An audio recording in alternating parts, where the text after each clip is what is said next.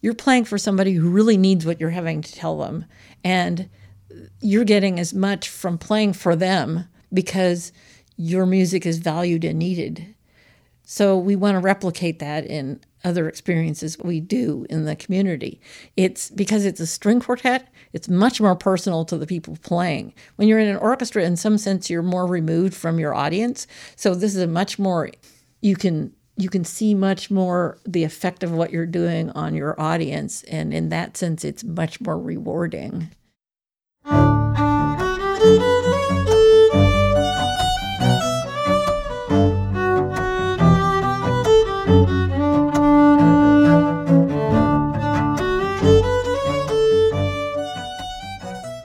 Welcome to Rosin the Bow, an audio journey through the world of the violin family. I'm Joe McHugh, and this podcast features my conversation with a truly remarkable woman. Her name is Penny Brill, and she is a violist with the Pittsburgh Symphony Orchestra. She also spearheaded a comprehensive effort to bring the healing power of music into hospitals and other medical facilities in western Pennsylvania.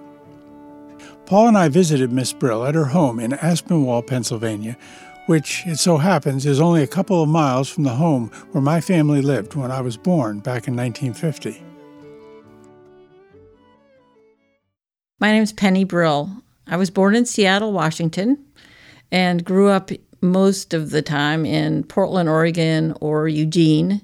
And then I came back east to college and have been in the East ever since. Right now we're in Aspinwall, Pennsylvania. I've been in this house since we were married in 1988, and I play in the Pittsburgh Symphony. In addition to playing in the Pittsburgh Symphony, I've gotten involved in a number of other projects, and we'll talk about that. So in your family, was there music? Well, actually, my father played trumpet, but before I was born and kind of when in the very early years, he got tuberculosis and had it for 2.5 years. So he had a trumpet that he sold. And so any music exposure we had was just through my mother believing that we all should be given piano lessons, dance, just kind of anything, exposing us to the arts. So when I was 9, I started on viola and piano. I have an identical twin who started on cello and piano, and I have a sister who's 2.5 years older who started on violin. So the earliest exposure to music to some extent for us was playing instruments. Although on Sundays, I remember early on that my parents would read the newspaper and they'd be playing classical music on the radio, on the classical music station. And I also remember that our local grocery store, I think it was Safeway, had records, and along with each record was a 45 record where Leonard Bernstein, other people would explain some things about the classical pieces that were on the larger LP. And that actually was phenomenally important in my understanding of and beginning to get involved in and interested in classical music was through those records. When I was a young person living in Paterson, New Jersey, my mother used to take us in to the special concerts, matinee concerts that Bernstein did for kids. I forget exactly what it was called, but I mean, the whole place would be full of young people and their parents, and he would do this sort of thing, explain things. And I got to meet Aaron Copland once and shake his hand and get a signature at one of those concerts. That's fantastic. Actually, it's kind of funny that you say that because I was auditioning for an orchestra, and it happened to be that there was going to be a concert that was going to happen later on that day, and Aaron Copland was conducting. And Aaron Copland also conducted the youth orchestra that I was playing in Portland. There was something called the Portland Junior Symphony, and I started playing in that when I was in 7th or 8th grade. And they had some great conductors come and conduct us, and we did recordings. It was actually quite a big deal. And I didn't know it at the time, really. But that's how I met some of these people. I think the most formative record we had in the classical music genre in our house was Appalachian Spring and Rodeo. Copland was a big deal for my mom. So I don't know if she knew he'd be there that day. She must have known. Of course, I'm a kid, but I did know who he was because of listening to Appalachian Spring. We were an Irish family, very theatrical. I'm talking about my brother and my cousins. And we would do these really quite elaborate plays with this classical music playing. At that, and also Victory at Sea. Interesting. The soundtrack for that documentary series of films. We've played that a lot. Victory at Sea. Yeah. Yeah, it's so classic, but it would have these great swelling things, as you go across the ocean, and there'd be the battle. And of course, we'd be running up and down the stairs and fighting with swords each other. And our parents would all sit there with a drink in their hand, a cigarette. And, they were patient. They would sit there and just watch us do this. And we, of course, thought we were telling the greatest epic of all time. That's fantastic, just to be able to use your imaginations while you're hearing that music. One of the things that happened to me in high school is, actually earlier than high school, I had a piano teacher who once a week had us take 4 people actually in our class would have theory lessons, sort of, and also we were encouraged to compose. So I started composing music from the 7th or 8th grade.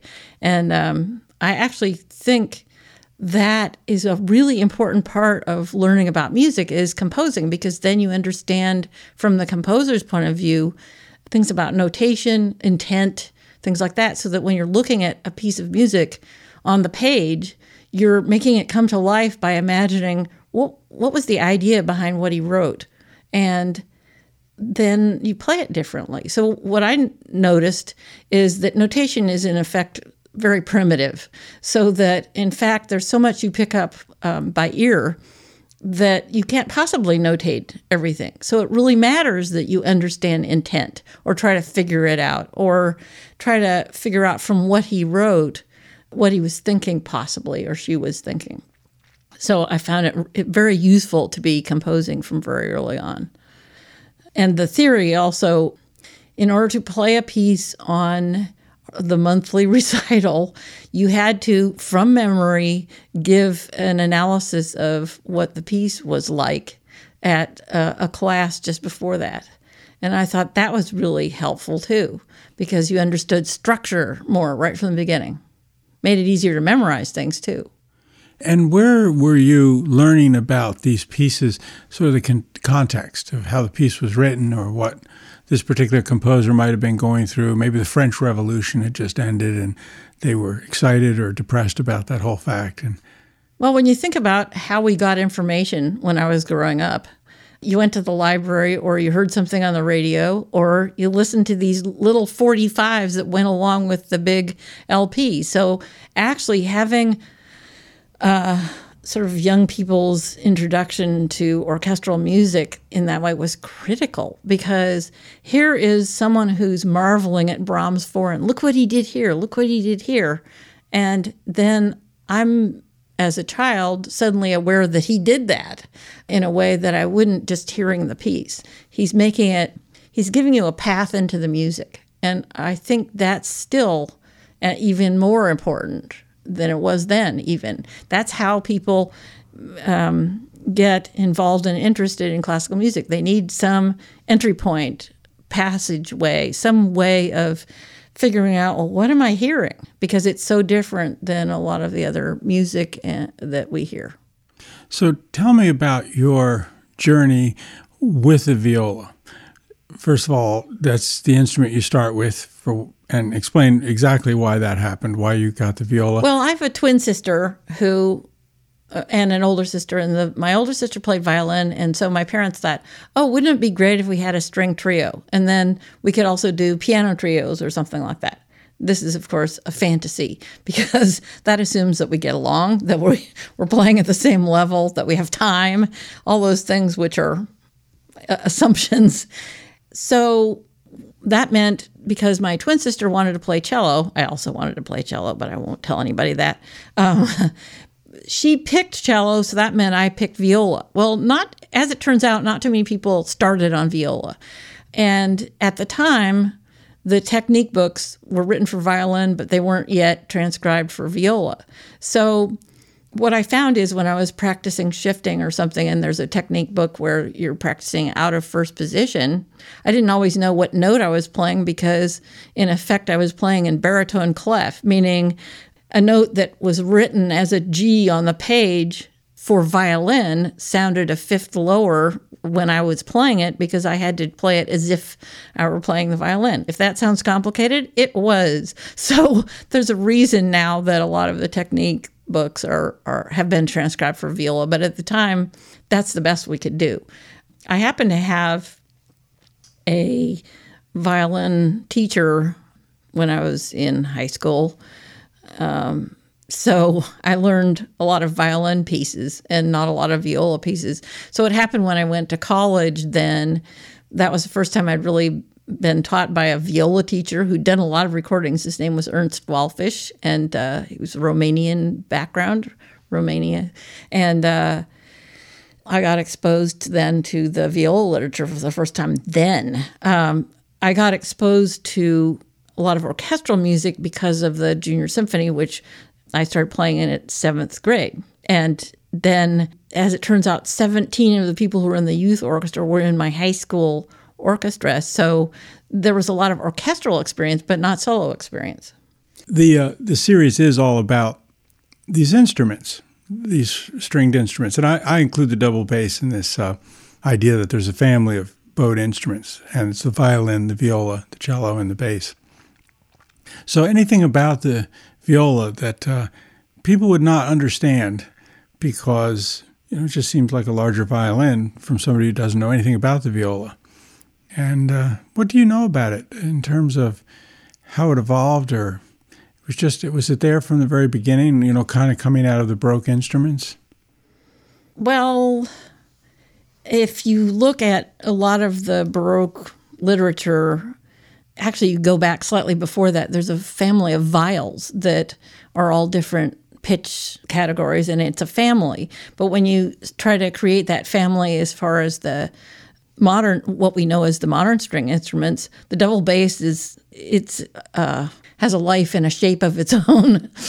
So you're really just talking about cello, violin, and viola. And the viola has always been, I won't say the problem child, but they've been experimenting a lot with it. There's no standard size because when you're trying to play the lower pitches, obviously the bigger the instrument, the more those will resonate, but then you can't put it under your chin. So you have a tenor viola that was played sort of like a Baroque cello in the sense that it's on your lap. And then you have different sizes and shapes of viola, but actually that's where most of the innovation, you see a lot of innovation on violas because people are still wrestling with how do I get the best resonance out of the instrument and sound and still make it playable and not killing your left arm. Because if you right now just put your left arm out, straight out, and then wiggled your fingers, what you feel is a lot of stress on your fingers. It's very stressful, and that's even before you push down on the strings. So if you were to do that, imagine doing that for 2.5 hours or 5 hours, the length of our rehearsals, how very quickly you just kind of wear out your arm or your shoulder or your neck. And that's what happens when people are trying to play on instruments that are too big.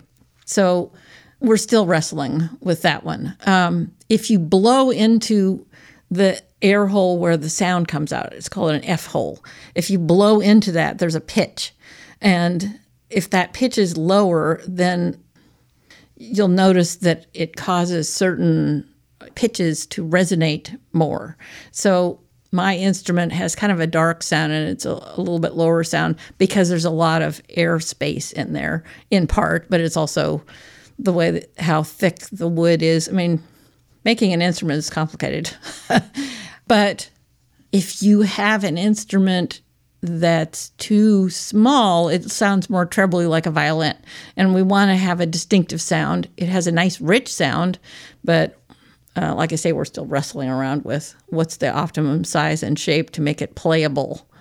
You see a lot of older instruments by famous makers. The instruments have been cut down from the tenor viola to the what we consider more standard, like 16 and a half inches, somewhere between 16 and a half and 17-inch body, so that people can play on them today. But that, of course, destroys the original intent of the maker when they made the instrument that size and shape. So they would take, a restorer or maker would take one of these instruments you're talking about and literally cut off the wood in terms of the shape of it and really shorten it that way.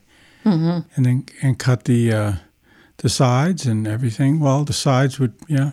Yes, there was a particularly memorable instrument that I'm thinking of as we're talking.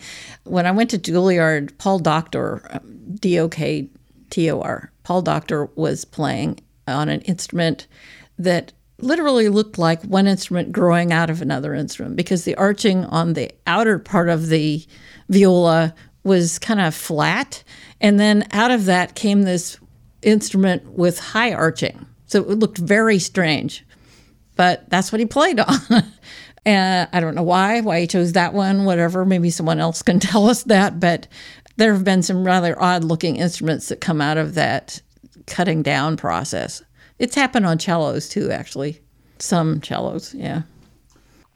Well, let me ask you a little bit, because we certainly want to get into this area of what you're doing with the music and with wellness and children and the different areas.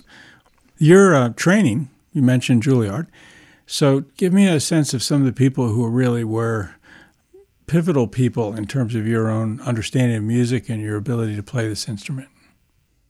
It started with my first viola teacher. One of the remarks that still stays with me is he told me that he really liked my sound. And what I got from that was he liked my voice. He felt like I had something to say. And to me, music making is about having something to say and conveying it. It could be me telling you something through my music. It can be us having a conversation through our music. But it starts fundamentally with you have to have something to say. What are you trying to say? So any style of music or instrument that I hear, I want to know, what is it that you're trying to do? What are you trying to say? And I don't care what it is if you don't have anything to say. I don't want to hear it. I don't care how talented you are or anything. I care about your message.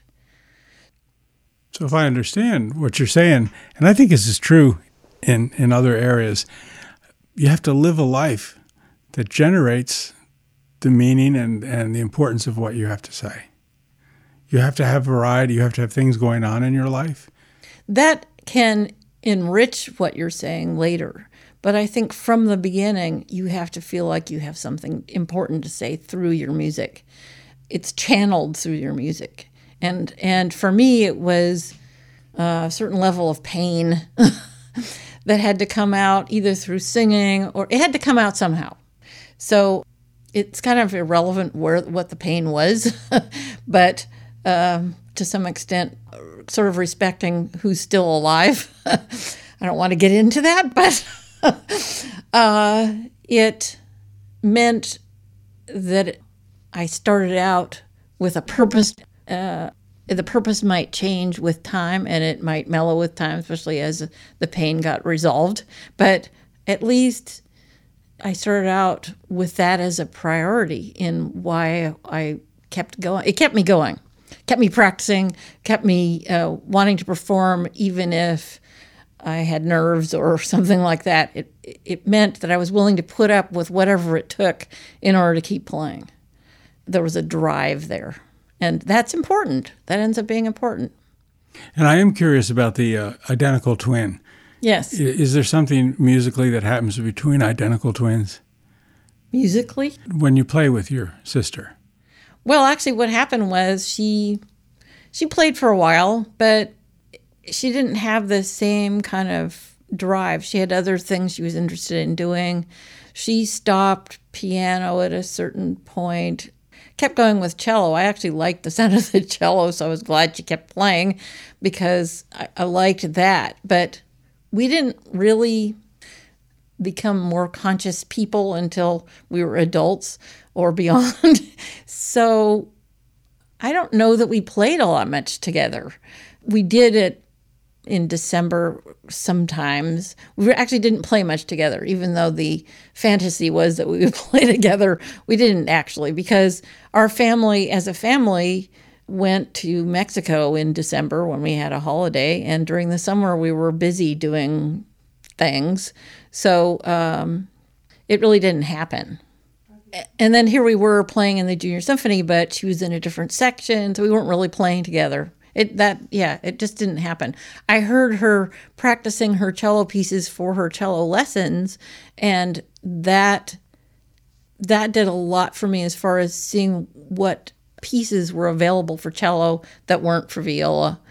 I joke about some of the greatest composers, as soon as they knew they were going to compose something, viola wrote an elegy. I'm not sure what kind of statement that is, but if I wanted to, I could play a whole recital of Stravinsky elegy, Vieuxtemps elegy, you name it, elegies by all these different composers. So I think they heard the sound of the instrument and then wanted to write a piece that used that sound, but I just think it's funny. There are also an awful lot of second-rate composers who wrote for viola, so I ended up, and I think this is to some extent why people make some jokes about violas or viola literature, is we steal from everybody. So I play the Bach cello suites, I play violin sonatas and partitas on viola, transcribe things that were originally for another instrument, just in order to get a much more rounded picture of the literature and a sense of what different composers do, because what the different composers ask of the player is the techniques are quite a bit different, and what you're trying to do through their pieces is different. So it's important to learn all those different techniques and kind of a bigger vocabulary. So Mozart's Sinfonia Concertante is wonderful. I'm very grateful for that piece, but I needed to do some Bach and a lot of other composers, and so I had to borrow shamelessly, and that's what we do. So let's talk now about this work you've been doing with the symphony. It's maybe independent of the symphony. I'd contacted the Pittsburgh Symphony initially because I had heard they had this outreach program, and Pittsburgh is associated with the medical world quite a bit. I mean, there's leading hospitals here and research that's being done. Tell me how you got involved in this and what you do, and how the viola plays a role in that. I first got interested in doing music in hospitals because of my own personal experience going through breast cancer when I was diagnosed when I was 50 in 1999. So now you know how old I am. But anyway, what I found, I was going through maybe 5 or 6 different surgeries, and after about the third one, I thought, well, let me see if using music, listening to music beforehand, during, after surgery, whether that would make any difference. Let's just try an experiment, because some of these surgeries, especially diagnosing cancer, involved a lot of fear and apprehension and anxiety. So I thought that I should try something. And as it happens, Duquesne University has had a music therapy program that was 25 years old at the time. It's still there. It's very vibrant. And so I thought, well, why don't I contact some music therapists who were there and see what they would suggest. So someone who I'd never met, but I talked to over the phone, dropped a cassette tape of music for listen to during surgery that was developed by Helen Bonney, who was a professional violinist who then, in effect, was one of the early people in developing music and music therapy related to psychological effects. She was very much a pioneer in the music therapy field, but also a professional violinist. And I thought that's a good fit to find out more about what she does and how she did it. Well, at any rate, she had worked out some music to listen to during surgery, so that's what I listened to. Someone dropped off some music for me, and I listened to it during surgery. When you're saying this is music you're listening to during surgery, are you under anesthesia? I'm under anesthesia, but I'm listening through headphones and I had my own cassette player. I think it was a cassette player.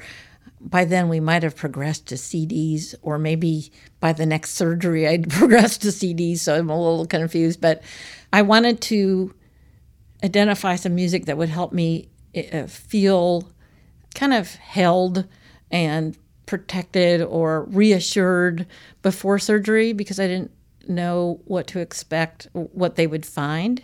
And I also wanted to use the music to, I imagined that I would be actively lighting up the areas where there was cancer to kind of help the surgeon find them and get rid of them all during the surgery. In other words, I had a picture. I imagined the surgery from start to finish, what visual images of what I wanted to have happen so that it would be the most successful that it could be. So one of those images is I could actively imagine that my muscles were kind of clearing the way to where the cancer was so that the surgeon could find all that stuff, and imagine that all the cancer cells were lit up so that they would see them and get rid of them.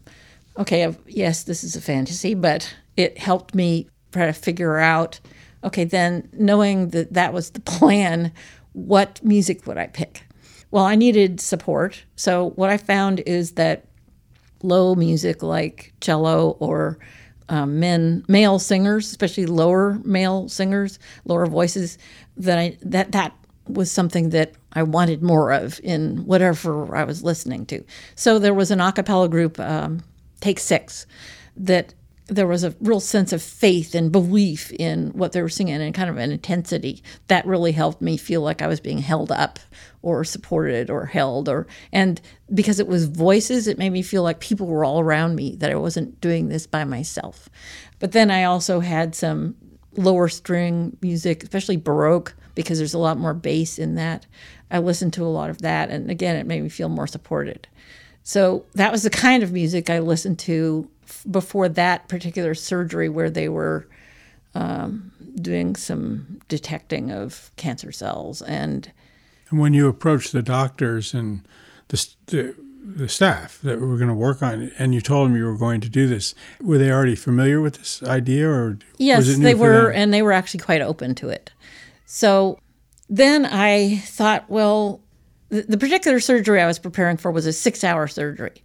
So I also wanted to try guided imagery with music, which was, again, a Helen Bonney idea. But in Pittsburgh, in this area, there's some very good guided imagery with music people. So I called up one of them, and we did an imagery session using music to kind of give me an image for the surgery of what would happen. And it was kind of interesting because I laid down and the woman posed a question. I don't at the moment remember what the question was, but it was going to be answered through music. I think I was afraid because the surgery was going to be in my abdominal area, I was afraid of pain. So the image I came up with was that there was going to be a blanket of sound or earth or something that would cover that whole area where I was afraid of the pain, and that the sun would be shining down and keeping me warm. There was warmth on my face, and that there were people all around me. Well, that was the image I came up with while she was playing the music. And then the day of the surgery came around. I was not unconscious when they wheeled me into the OR. I got up on the table, laid down, and realized, wait a second, that's the image of the surgeon's light, the people who were going to operate on me all around the table.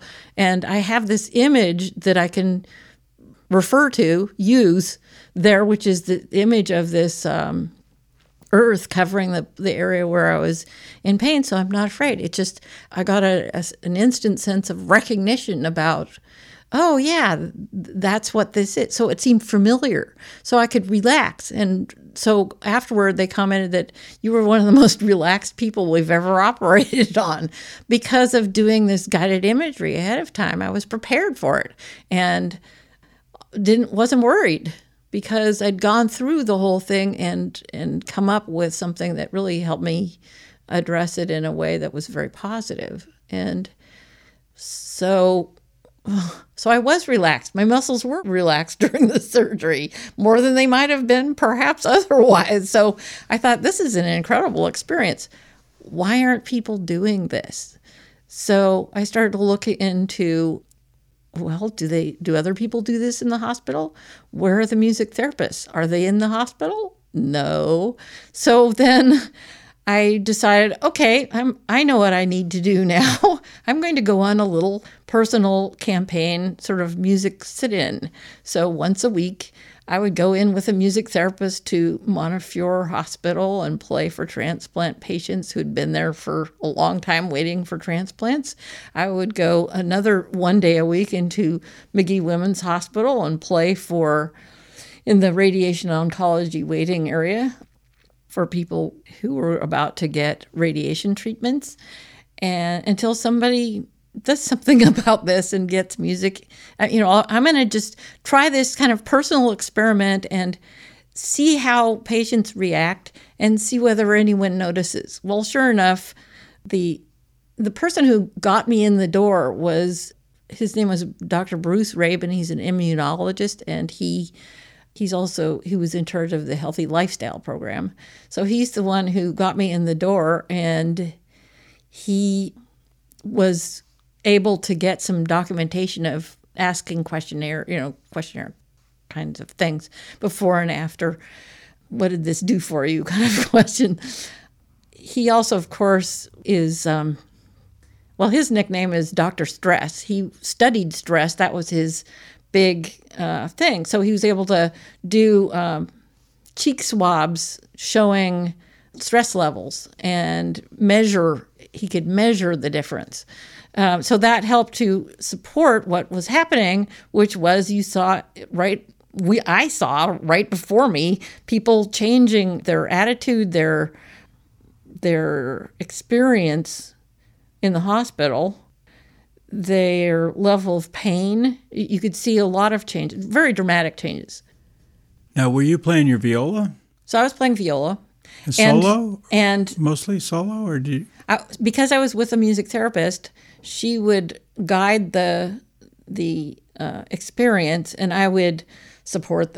They'd maybe sing a song together. So I would reinforce something, either the harmony or the melody of something or other, or then I would start to play some of these Irish reels when someone needed to do rehab, like they needed to practice their arm movements, batting a balloon back and forth in order to get more range of motion or something like that. So in effect, I was an active observer of what the music therapists do. And even though in some sense it's not music therapy when you go in and see someone once, it's just kind of getting to know who they are. And if you're actually doing therapy, you'd be seeing them on a regular basis. At least it gave me a way of advocating for what I saw happening. So rather quickly, the TV stations got a hold of this idea. They found out that we were doing this. And so we ended up getting a phenomenal amount of TV coverage of us doing this kind of work, which in turn made it easier to go to a foundation and say, can you fund a music therapist in these hospitals? So that ended up that we got a music therapist hired for Children's Hospital and for another hospital going between Montefiore and Magee Women's Hospital. That's evolved over time. Now there are 2 full-time music therapists at Children's Hospital, plus their interns, and there are other music therapists in other parts of the UPMC system. But I was just happy to be part of that advocacy effort because it's amazing what the music is able to do for patients who are in the hospital. What happened with me using music in recovery was that I was able to get out of bed faster, start exercising and moving faster, so that here the surgery was reconstruction.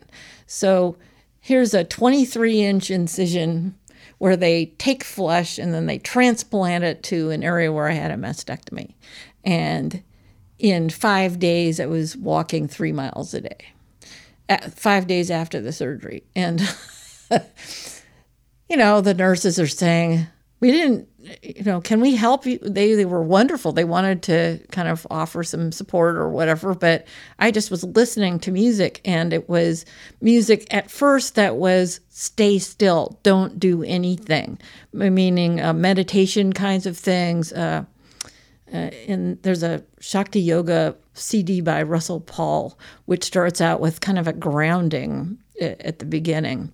And in effect, that's what it was. I was just trying to stay in this very quiet zone of no motion whatsoever, because at first when you're healing, that can be the most important thing you do. It's not move, don't stretch anything, don't whatever. But the other effect of it was that I didn't need any kind of pain medication except for Tylenol. So that, of course, gets your body systems going again much faster. And that was kind of remarkable. So every, 3 or 4 hours, I needed some Tylenol, but that was about it, because my attention was on the music. What happens is if you're in a situation laying in bed, not doing anything, no distractions, then imagine if you have absolutely no distractions, how when you feel pain, how in some sense it intensifies it, because that's all you got there to pay attention to. But if you're distracted by something or engaged in something, then the pain is in the periphery of your awareness, so that you can tolerate a much higher level of pain and not really be noticing it. So that's the idea. When my mother died, we were at the apartment, my wife and I, and we had a hospice woman came in, but she would be there for some time and then she would leave. And we were there. And my mother was a great fan of opera, just loved opera. And we'd go into the Met, had tickets. She always said the cheap seats, third balcony kind of seats, but she did it. She was a school teacher. But we were playing opera on a cassette player in the room when she passed away. And I was holding her hand. And there was this sense that I'm sure there was pain. And yet she did not seem to have that pain. And I think, there were some medications she was on, but the music was just incredibly important. Mm-hmm. Well, so in this case, it was so dramatic that they paid attention to how the potential there. And I, of course, didn't hesitate to write about it, advocate for it, for use of music, that kind of thing. So at any rate, the foundations funded music therapy positions, and then I started doing some presentations at Gilda's Club. It was called Gilda's Club at that time, and at various churches or synagogues, just talking about use of music to kind of get you through whatever it was, whatever issues you were dealing with. And tell me, you had mentioned also playing for memorial services. How does that work? How does the music play a role there? Okay, at Children's Hospital, I think we've now done 16 of these memorial services where if a child dies, then the hospital for a year doesn't invite them to one of these services, but then after a year, they are invited to come back to the hospital. Parents and relatives. The parents, relatives, anybody who is involved with or cared about the child who wants to come is invited to come back, and staff members, the religious service people, just kind of anybody involved in the care of that child is invited to participate in this memorial service. So you have a memorial service program in which parents have an opportunity to write messages to their children or just whatever they want to in honor of their children. There are slides up in the front of the hall of the children who they are honoring during this service. There are parents of children who have died who are 5 or 10 years out, who in effect, who talk during the service and in effect show the parents what it looks like 5 years later. They're going through something unimaginable, but how am I going to be dealing with this? How is it going to affect me 5 or 10 years from now? In some sense, it gives them an image of that. And then there's a sibling who talks about how the death of their sibling affected them and what they're doing now.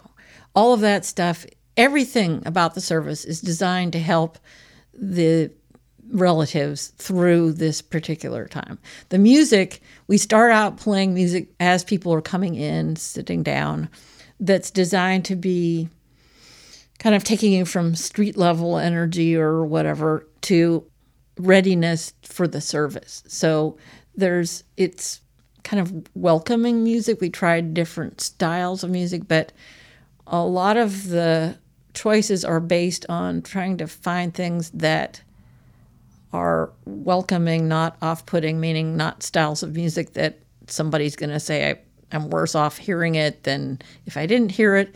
But in addition to that, it's music that has optimism in it, a sense of that you'll get through this. So, what's the instrumentation? So we have a string quartet most of the time. The last few times we've had our principal flute player play the first violin part and then do an improvised piece during the meditation period. But this time she was in Australia or something, so we had a string quartet. And the music therapists are there, the two music therapists. I'll just give you a rundown of what happened this time because it just happened recently. There are two music therapists who were playing guitars, matched guitars actually, as it turned out. And then someone from the emergency transport, who has a beautiful voice, she sang a song, again during the service, called Precious Child, which is, precious child, you've gone too soon. Or just the words are very moving. And I actually said to her, I don't know how you managed to sing this, but it's obviously very effective. I mean, it gets at something that they're feeling. And you want to validate what they're going through, but also when it gets translated into music, you can revisit it anytime, but you also can put it away. So if you are allowing time to grieve, and then that means that for at least some interval, you can pay attention to living, and then you can grieve again. And then it allows you to have more control over when it happens, but also during this time that you're grieving with other people. And that really matters because to some extent, as the sibling put it during the service, you've left one community and now you're part of another community, and that community is people who've survived this experience. And here's this community, and we're all going through it together, and we can help support each other through this. So we play this music at the beginning. Then the parents at some point have to get up and they come to the front and light a candle in honor of their child. That's a difficult moment. So we are playing Ashokan Farewell during that time, which is from the Civil War movie. It gives them, because it kind of pushes their emotions away a little bit, it gives them the ability to get up and actually function while they're going to light the candle. But it also puts them in a larger context of the Civil War thing, some other situations where you're honoring the war dead. In some sense, you're honoring these children and what they went through. It formalizes it, but it's also, again, something they can find later if they want to. The meditation period, which happens after one of the parents has spoken about their child, this time we played Fauré Requiem, one movement called Pie Jesu. If you haven't heard that piece, you need to hear it. It's remarkably warm and peaceful. There's a message of it's okay. This is happening now. We're gently putting your child to rest, and it's okay. And that's a really powerful message for the music. In the program, we have a list of what these pieces are, again, so someone can find them and listen to them if that will help them. So then at the end, after the service is over, as people are leaving, we play Saturday Night Waltz. Dun, da, da, dee, dee, dee, dum. My voice is terrible, but anyway, that, again, gets people moving, but that's a very hopeful, optimistic piece. And it's also kind of a part of the Americana, American music. There's some sense of, again, tying into something that's sort of universal to this country, something that people may have grown up with. It's going to be familiar. Then we play Cavalleria Rusticana, something from that again is very optimistic. And a lot of times, even though people are supposed to be leaving, they sit and listen to every last note. And it makes us feel like that music is helping them in a very profound way. So I've had people who play this service come back to me and say, this is the most important thing we do all year. And is this something the symphony itself is very engaged with? Yes. So this is their service they're offering. Yes. And people who've been through that have experienced that service who can do it, because some people have lost children themselves and they can't stay emotionally distant enough. It's too much. So you have to pick people who can tolerate the revisiting grief.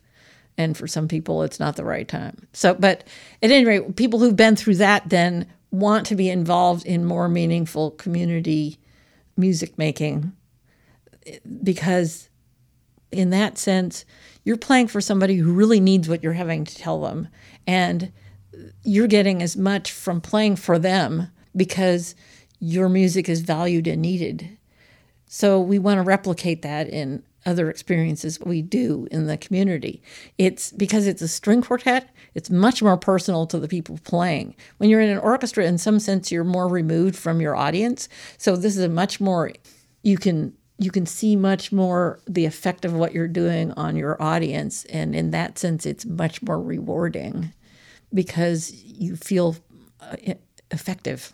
It makes me think about what you said in the beginning about you have to have something to say. Mm-hmm. In your case, you were saying there was some pain that you felt that you could transform through music, and that is what you're saying. This seems to make a lot of sense. Have you found that you're good at this? And your instrument and you, as you do this, you feel it's the right thing. Yeah, and I think that's why I keep going. My attitude is I don't care what anybody else thinks about it. It's the right thing. I believe in it. It's what I want to be doing. So other people's opinions and support is great. I really appreciate it. But when I started doing this stuff outside the orchestra, and it took about 10 years before the orchestra kind of took it under their wing and created a website and did all that stuff. During that time, I said, you're invited to help support me in doing this, but I'm going to do it anyway, whether or not you support me. And it's at some point there was enough momentum and the right people in place and the money to actually incorporate it into the orchestra. Because in effect, we had one person full-time, but a lot of other people who for a year worked on creating the website. I mean, it takes a lot of energy to create and kind of, populate a website with meaningful materials. So they were able to do that. And I do appreciate that support, because it means now I've been able to go to all orchestras in other cities and kind of plant the seeds to get it going in other cities. And it's really gratifying to see how differently it develops and grows in other cities, and just see that it takes someone who gets it to keep after that program until it develops into something. And that's now happened in a lot of different places around the country. I think a lot about these rituals we have when someone dies. And somewhere I came across somebody writing about it or talking about it. It made a lot of sense to me that what's happening is you're changing, the person doesn't end. it's not like the end of the person because they died. Their biological presence has died, but you're trying to transform them into this other status in which they will still continue to live in the community, but their relationship to community is different because they're not biologically people walking around breathing and doing all that, but yet they're still very much part of people's lives. And I really think that that's a very important thing. And I think the ritual is often designed to do that, if it's done right, so the person continues to live.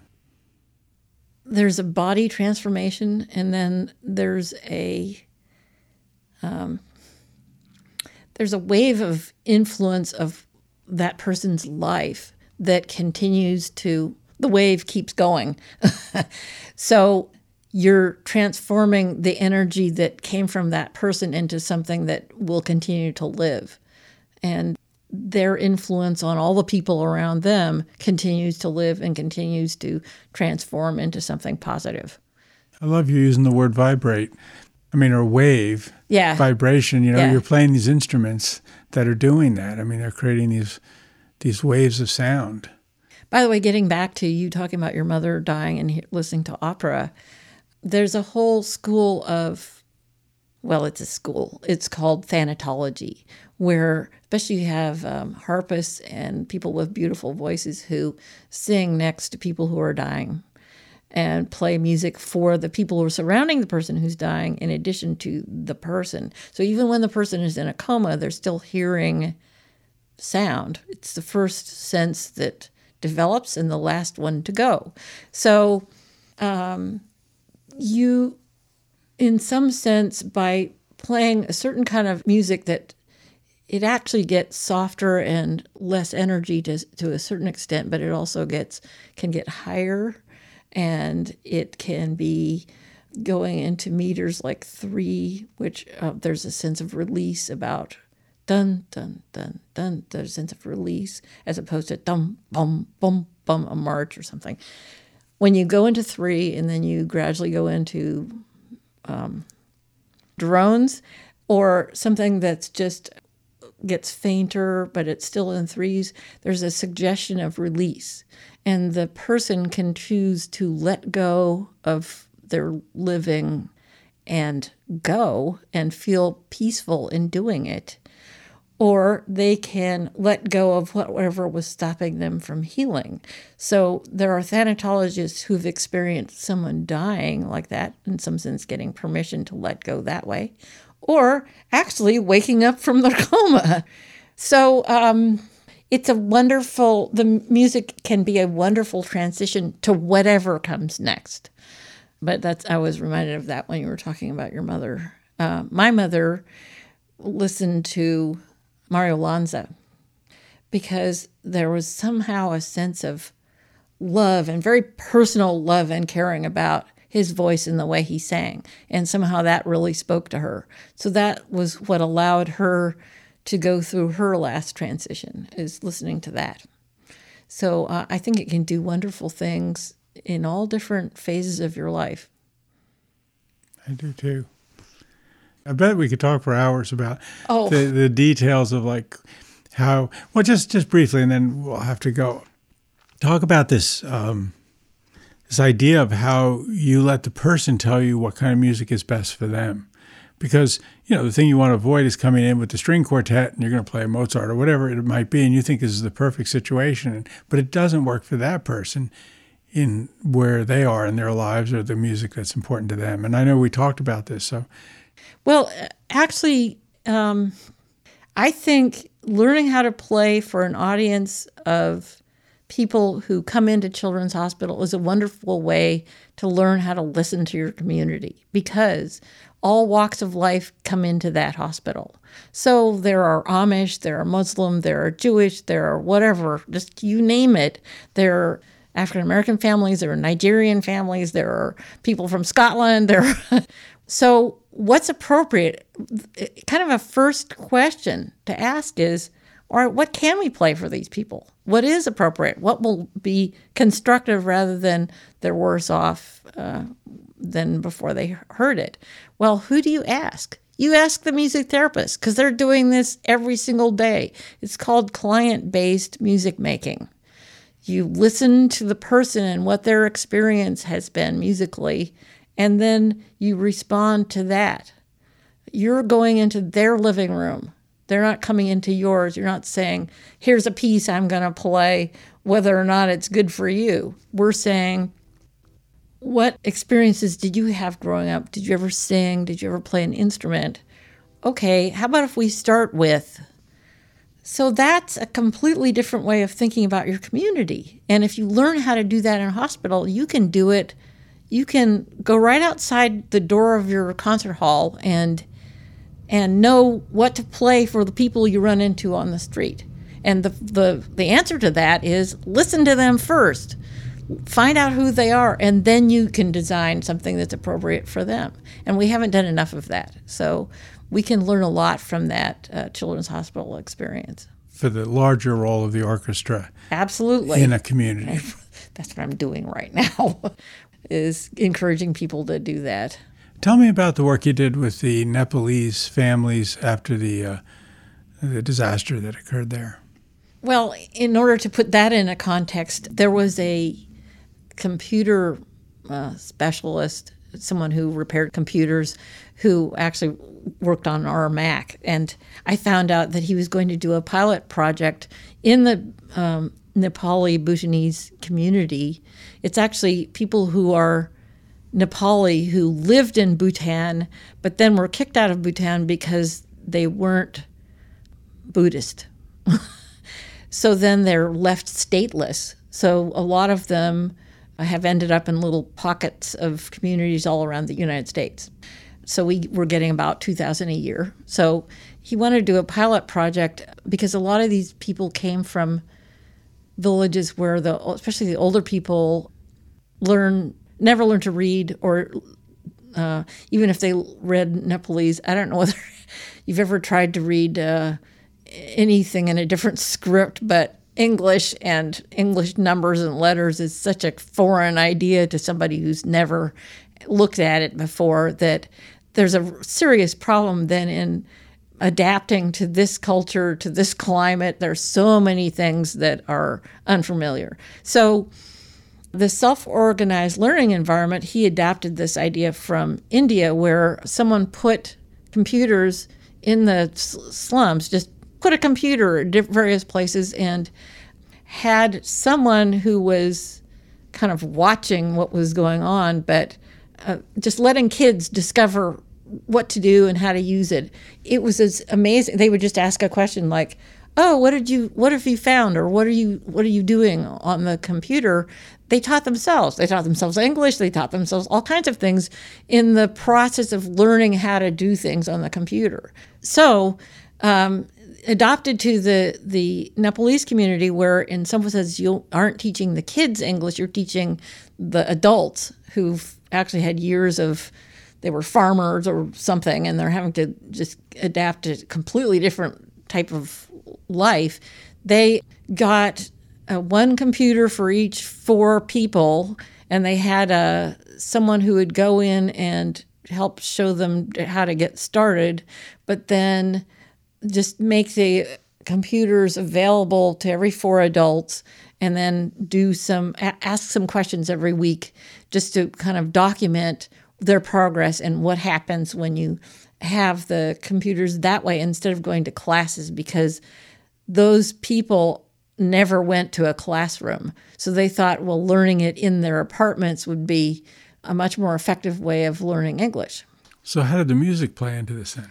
So I noticed all these huge adjustments they had to make. And I thought, well, what can I do musically? First of all, they've been through a lot of trauma, and there's a whole group of people who deal with trauma through music. So we can rely on music therapists who've done that. But also culturally, if they're familiar with sarangi and madol, and those are the traditional Nepalese instruments, what's the closest to that in this country? So I noticed that how about Appalachian fiddle music? There's an oral tradition there. There are families that passed music on through the generations and instruments too, in a similar way to the traditional instrument players in Nepal. So let's connect those two things so that they feel like here's something they're familiar with in Nepalese music. Let's connect it to the Appalachian music that happens to be right by Pittsburgh. So in the process of hunting for that, I found out about the Mountain Music Project, where some Appalachian fiddlers went and played with some of the Nepalese traditional instrumentalists. And it's fascinating. It's fascinating seeing that connection, but I gave that community actually a copy of that DVD so that they would see, oh yeah, this is similar to this. Oh yeah. Also, they were starting a music group using traditional instruments, and I thought, well, why don't we introduce some Western violins and things like that into it, but learn some traditional Nepalese songs and drumming, things like that.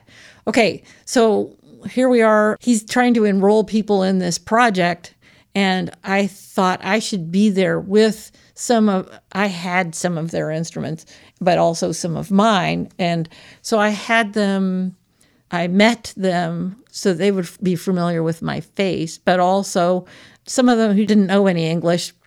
I had a giant piano mat so that we could put letter names on some of the keys so that they could at least begin to recognize some of the letters, just any way of kind of starting a conversation. And sure enough, every single person, no matter whether they knew one word of English or not, wanted to participate.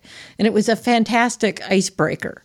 So I kind of left it there. That's where we were in that project at the time when the earthquake happened. So at Chatham University, they wanted to put on a benefit concert where the money would go with some Nepalese back to Nepal to directly help people with the earthquake recovery, because they weren't trusting what was happening through the government, so they wanted to be personally delivering it to places where they thought it would do some help. So because of this previous exposure through the refugees, I was able to help with, at the beginning of the concert, we had some people singing the Nepali, the national anthem, and they were wearing traditional dress. Now, of course, one of the first problems is none of those people are musicians, because there's a group who are musicians, you might call it a caste, and none of these people are in that cast. So none of them are musicians. So the first step is, okay, let's find this pitch so that we're all singing on the same pitch. It was a wonderful experience, though, because everybody was just kind of enjoying, let's make up something where we can do something together that's constructive for helping Nepal. So at the beginning of the concert, we did this national anthem. Of course, my problem is there's nothing written down because it's an oral tradition. So I transcribed it from recordings, and later on in the program, we did 2 Nepali folk songs. Again, I transcribed them so that I could play them on violin. And then I had an ethnomusicologist whose specialty was Nepali music playing model for the last piece, along with one of the Nepalis who was an engineer or something. Anyway, both of them were playing traditional drums while I played violin for a Nepali folk tune. And on the other one, the Nepali ethnomusicology student played sarangi, the Nepali violin, while the other person played model, and I played violin. But I had to transcribe that music. So one of the very moving things that happened after the concert was the families asked me for the music because their kids were studying violin, and they wanted to be able to give this music and pass it on to their children. Because they were playing, then they could, because I was able to give them copies of the music, then they could pass it on to their children. So again, I felt like this was an incredibly valuable, wonderful exchange because I gave them something that they valued. And I got a great deal out of working with them. So, and became closer to them through this exchange. I love those kinds of exchanges. This is the kind of way of relating to the community that I want. What happened in the concert was there were a lot of Pittsburgh Symphony players doing chamber music things, but the audience had Indian, Chinese, Nepali, just people from a wide swath of the community. So they learned something because they heard these Nepali tunes. They got introduced to some of the traditional instruments. So everybody grew as a result of that experience. I love that. So those are the kinds of experiences I want us to have in the community, especially with refugees. They bring incredible culture and values to us, and I want to be able to enjoy the richness that they bring to our community, and in exchange help them with the transition. I think that's what music making is about. Thank you. Absolutely. For our closing theme music, we will listen to Saturday Night Waltz, composed by Aaron Copland and performed by the Cincinnati Pops Orchestra.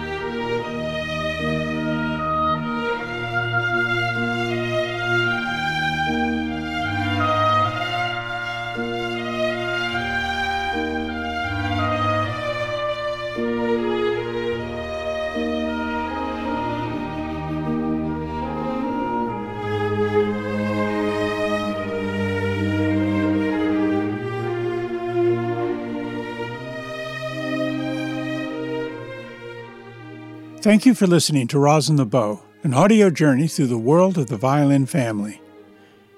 Rosin the Bow is produced by Joe and Paula McHugh in the studios of the Raven Radio Theater.